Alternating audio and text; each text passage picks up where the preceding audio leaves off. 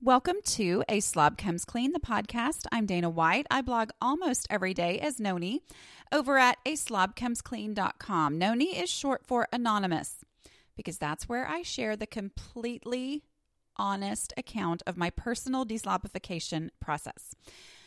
It's where I share the ins and outs and ups and downs and failures and successes of me getting my own home under control. And as I figure out what works, I share cleaning and organizing strategies that actually work in real life for real people. I also share the ones that don't work. So, I am excited that you're here with me. This is podcast number 69, and I'm calling it Procrastination. Yes.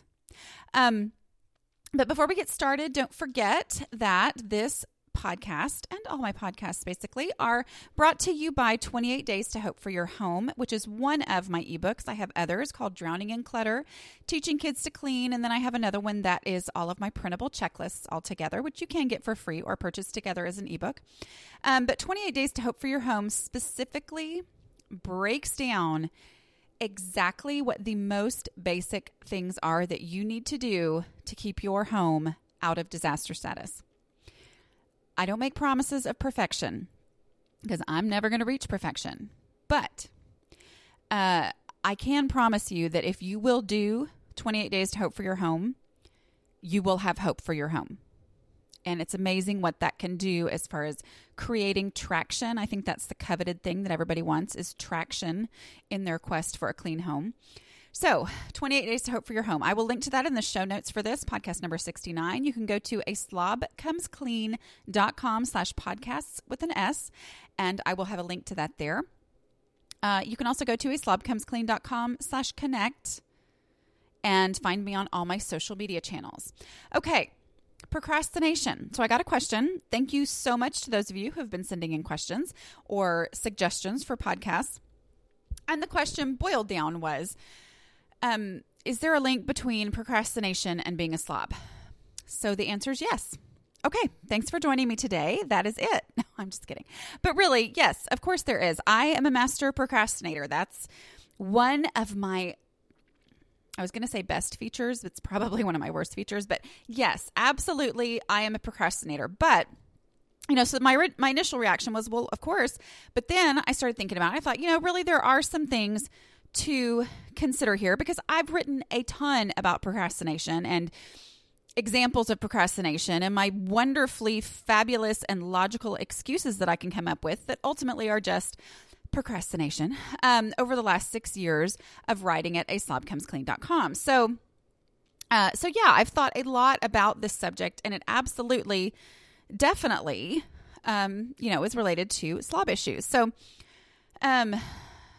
at the most basic, the question was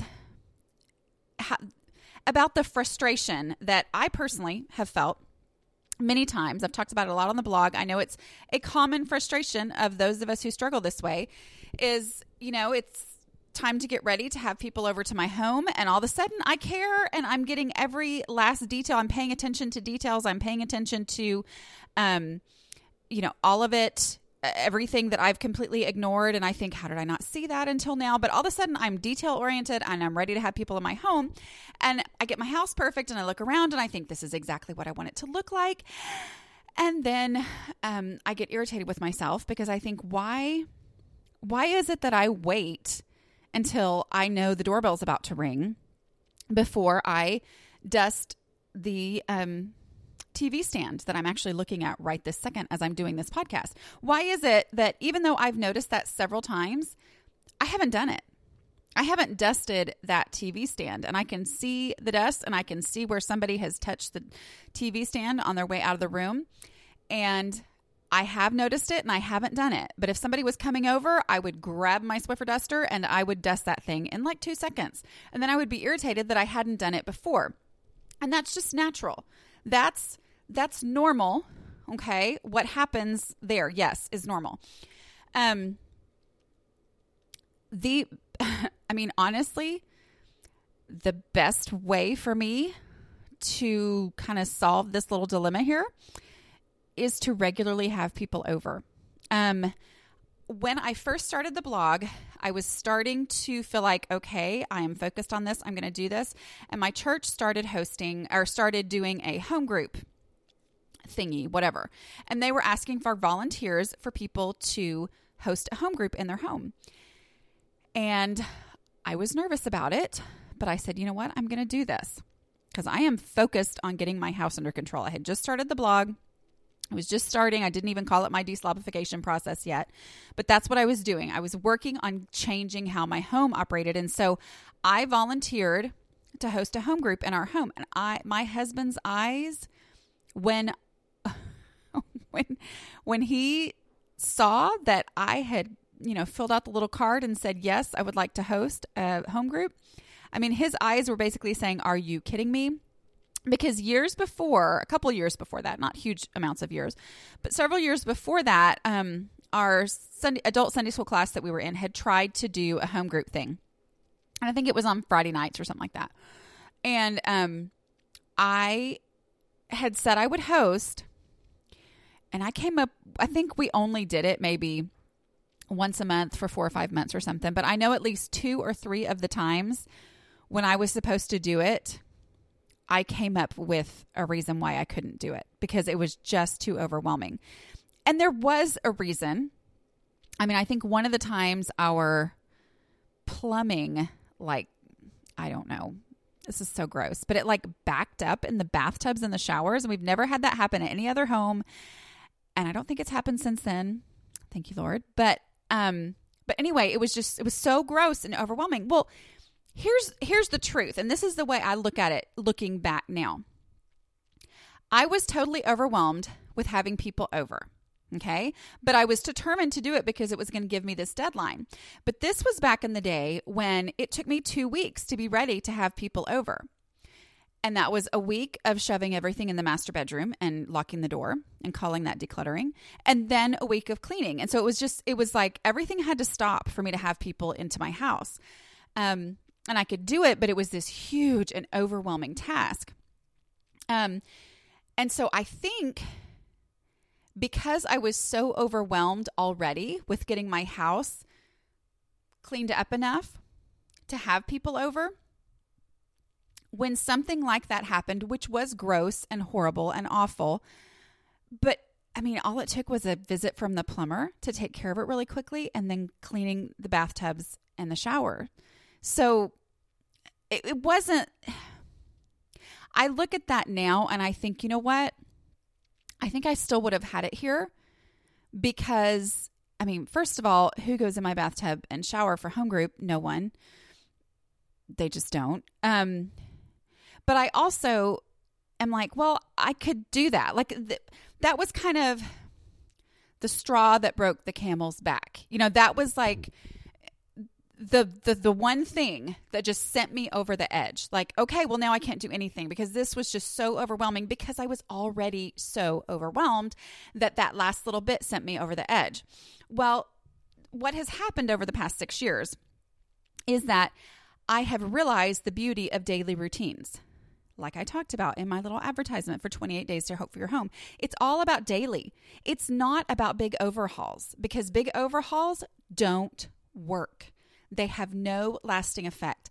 Daily habits have huge lasting effect, way more than a big overhaul. It's mind-boggling. It's completely opposite than what I ever would have thought before I started this process for myself. So having those daily habits, whether they're perfect or not, means that my house never gets ridiculously out of control. So that for 6 years, I hosted a home group, and we could, depending on how things were going, we could either be ready for home group on Sunday night with 1 5-minute cleanup and a quick vacuum, or on a really rough week, it might take an hour and a half. I mean, that's a huge difference from back when I needed 2 weeks to get it ready.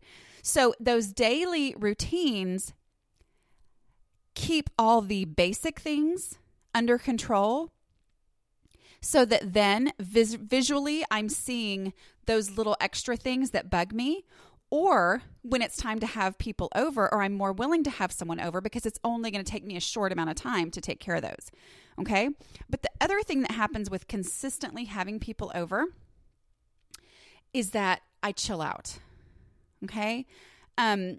It's just kind of this bad cycle when, back when I had to have 2 weeks to have people over.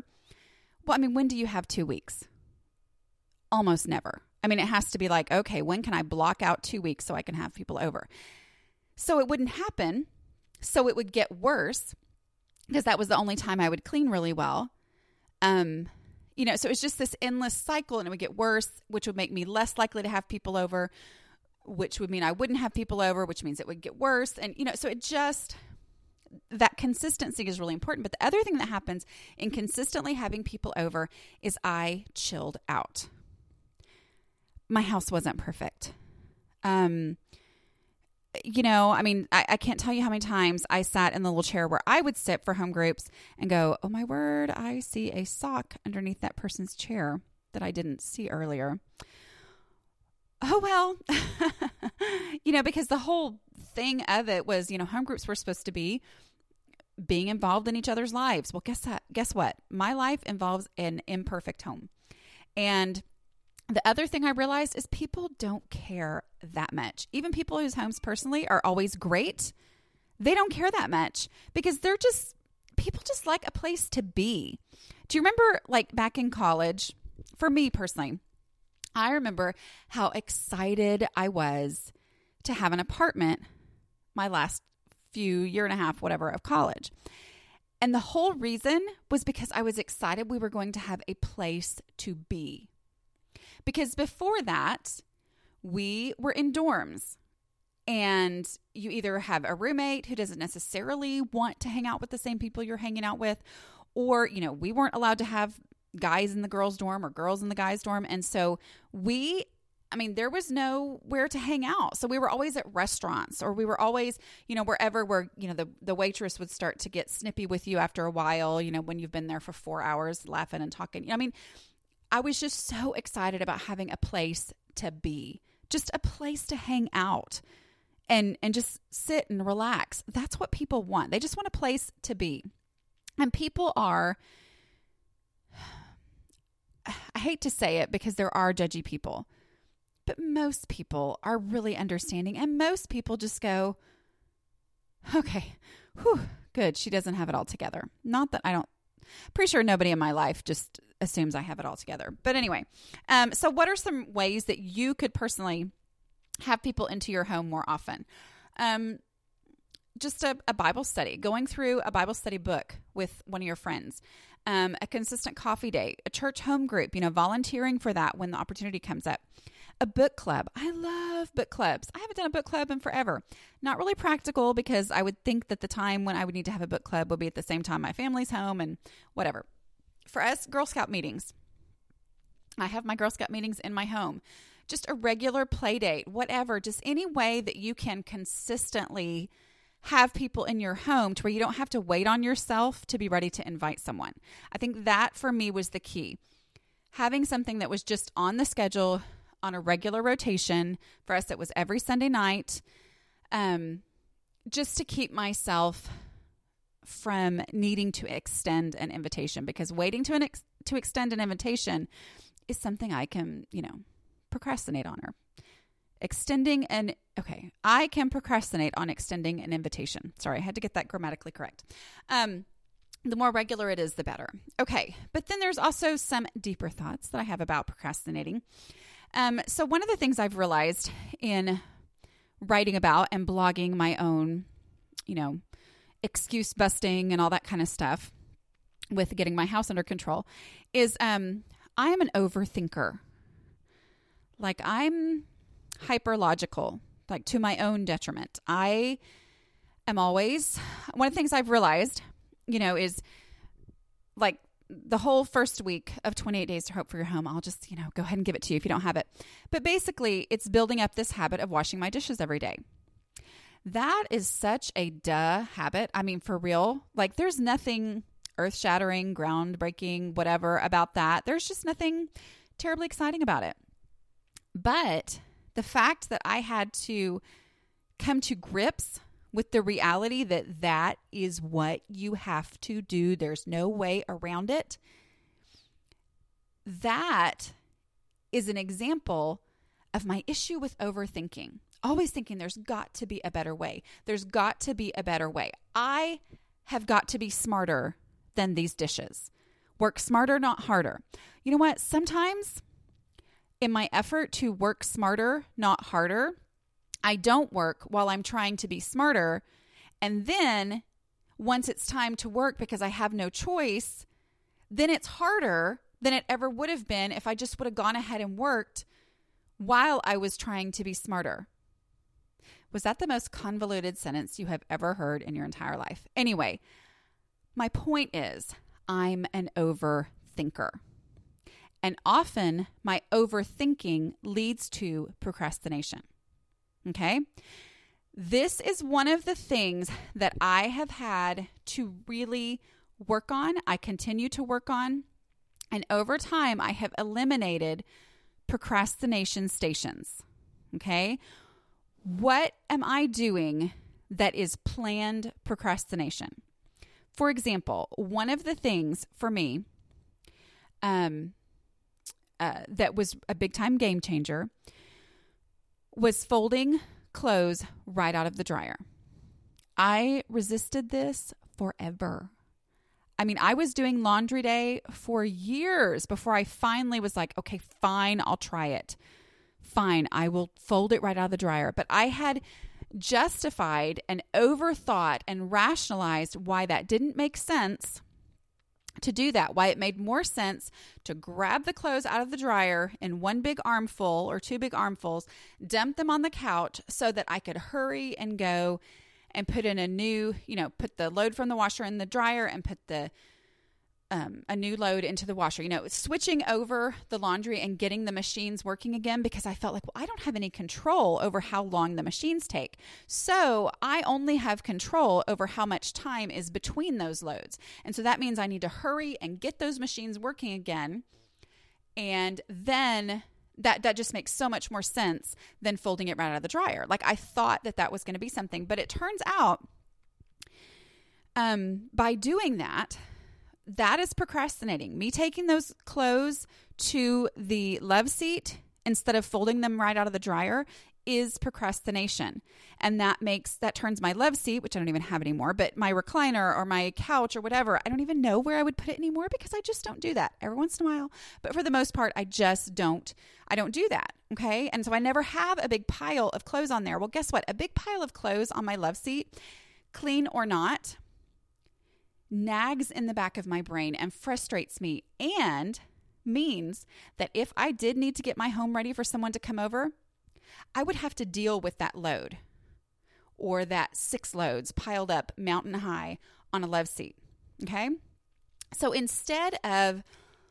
I've eliminated that procrastination station. Where is that stopping point? That stopping point was putting things there. Instead, now I fold it right out of the dryer.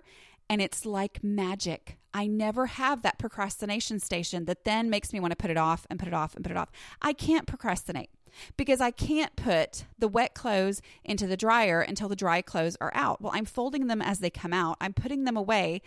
And amazingly, strangely, laundry day is done faster. And when it's done, it's actually done. My laundry physically disappears into thin air, which is actually in the drawers. But still, it's out of my vision. It's out of my worry lines, sight lines, all of that kind of stuff because I didn't procrastinate.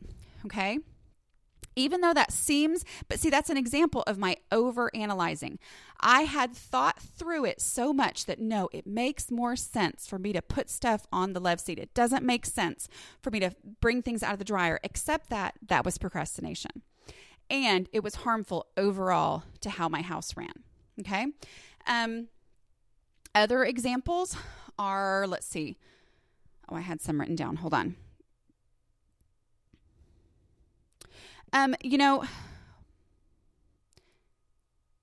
Me being convinced that there has to be a better way. Also, just letting myself think that I work better under pressure. So I'm going to wait for pressure. I'm always doing that. I'm always saying, you know what? I'll wait till later when I have to make this decision. Because guess what? I do thrive under pressure. I rock it under pressure, people. But I'm always miserable under pressure. And I never get as much done as I wanted to under pressure because I had to start from nothing. Okay, so many times, that's like my 2 decluttering questions. The first question being, where would I look for this first? The second part of that question, which is not really a question, is take it there right now. That is stopping that procrastination. Logically, it seems like I should set it there and put other things that are going to go to that same spot with it. But logically doesn't work out well for me because then that means that the mess is outside the space I was decluttering. There's another podcast I have on how to declutter without making a bigger mess. That's a good one to go listen to. But how I keep from making a bigger mess when I'm decluttering is basically I just take things there right now. I can overthink it and say that's inefficient. That's not the best way to do it. And yet, that's a procrastination station. If I let myself say, I'm going to do this later, I'm going to do this when it matters, going ahead and making a decision about each and every item that I pull out of a space while I'm decluttering, instead of having a keep box. A keep box is a procrastination box. That's all it is. There's no reason to have a keep box. I need to just go take it where it goes right now. Because if I can't decide right now where I would put this, where I would look for it, it probably means I never would look for it, which means no matter where I eventually put it, I'm not even going to remember I had it. Okay, so there's no keep box necessary. That does not work for my particular kind of brain. Okay, all right. Now, rather than you think I'm just dissing our type of brain, I want to talk about something else. Okay, and that is, it is very likely for you that,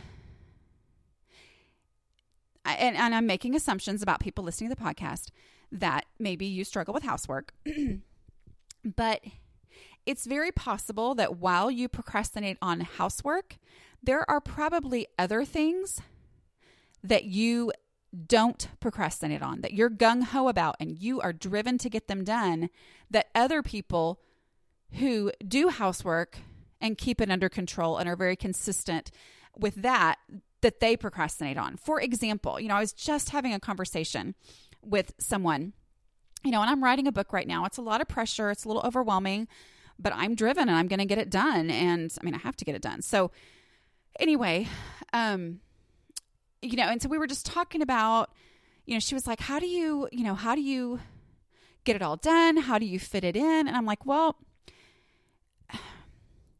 it's a drive I can't explain. Like, it's in me. I have to write. That's just who I am. That's how God created me. That's what I do. I write. And I have to do that. My daughter, who's 9, wrote a play this summer. And it was strangely similar to Annie, which she was obsessed with. But anyway, but she wrote this play. And she did a fantastic job, and she worked on it, and my husband and I were lovingly laughing, not laughing at her, laughing with her, but it just tickled us so much because we had gone somewhere, and it was about an hour drive, and she had brought her notebook with her that she was using to work on this play, and she had finished writing the play while we were driving, and she finished it, she closed it up, and she said, "Oh, I am so glad I'm finished with that. That is such a huge stress off of me." And we're so tickled at that, but I'm also so impressed with her and so in love with her. I love this girl because that is going to carry her very far as a writer someday. That's that inexplicable drive to do this thing that is of the most importance to you. Maybe for you, it's not writing. Maybe it's gardening. Do you know how many people with clean houses say, "Oh man, I always have wanted to garden. I've just never gotten started." Okay? They would love to do that. Guess what? You do it. What about painting furniture? Oh my goodness. I see all these tutorials of people who've painted furniture and made all these really cool things. And I think, man, that is something I would love to do. I've always thought that. I think I even downloaded furniture building blueprints or something one time thinking, well, I'm totally going to do that one day. Yeah. But, if that's something you do you know how many people in this world say that that's important to them and say that that's a dream and something they want to do, but they don't do it, but you do? You're probably driven in some other area. So even though your home falls into disarray, there's some other area that you're making things happen. You're doing things, okay? Yes, we all have to find some sort of balance, which is that not easy to find and probably unrealistic thing. We do have to find some sort of balance so that we can live in our home and we can be safe and be happy. But most likely you have another area of your life where you don't procrastinate. That those people with clean houses do procrastinate in that area. Now, of course, there are super people who get it all done, but come on. They're probably not funny. Anyway, I'm sorry. If you're one of those people, I'm sure you're funny. Okay. Maybe it's volunteering at schools. I mean, that is one of those things that a lot of people cannot find the time to fit in. But y'all, schools couldn't survive without volunteers. I mean, those things are so necessary. Things that you do at church. I know some super messy people who run the church kitchen and, messy at home, but the church kitchen is perfect. But who make these huge meals that are a huge blessing for people, or organize these huge events, creating art. Art is one of those things I think, oh, I would love to do such and such. Well, perhaps you're driven to actually do those things. You're making real things happen. Okay, there's my little pep talk. Okay. And one last thing. Let me see how much time I have. Getting close. Okay. So one last thing on this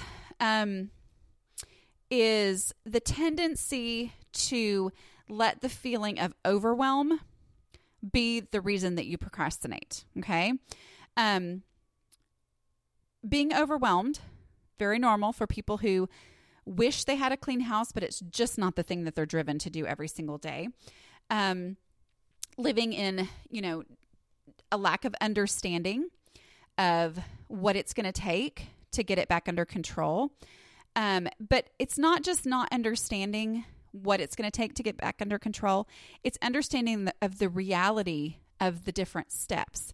And a lot of times it's time passage awareness disorder, TPAD, which I totally made up, but it's real for people like me.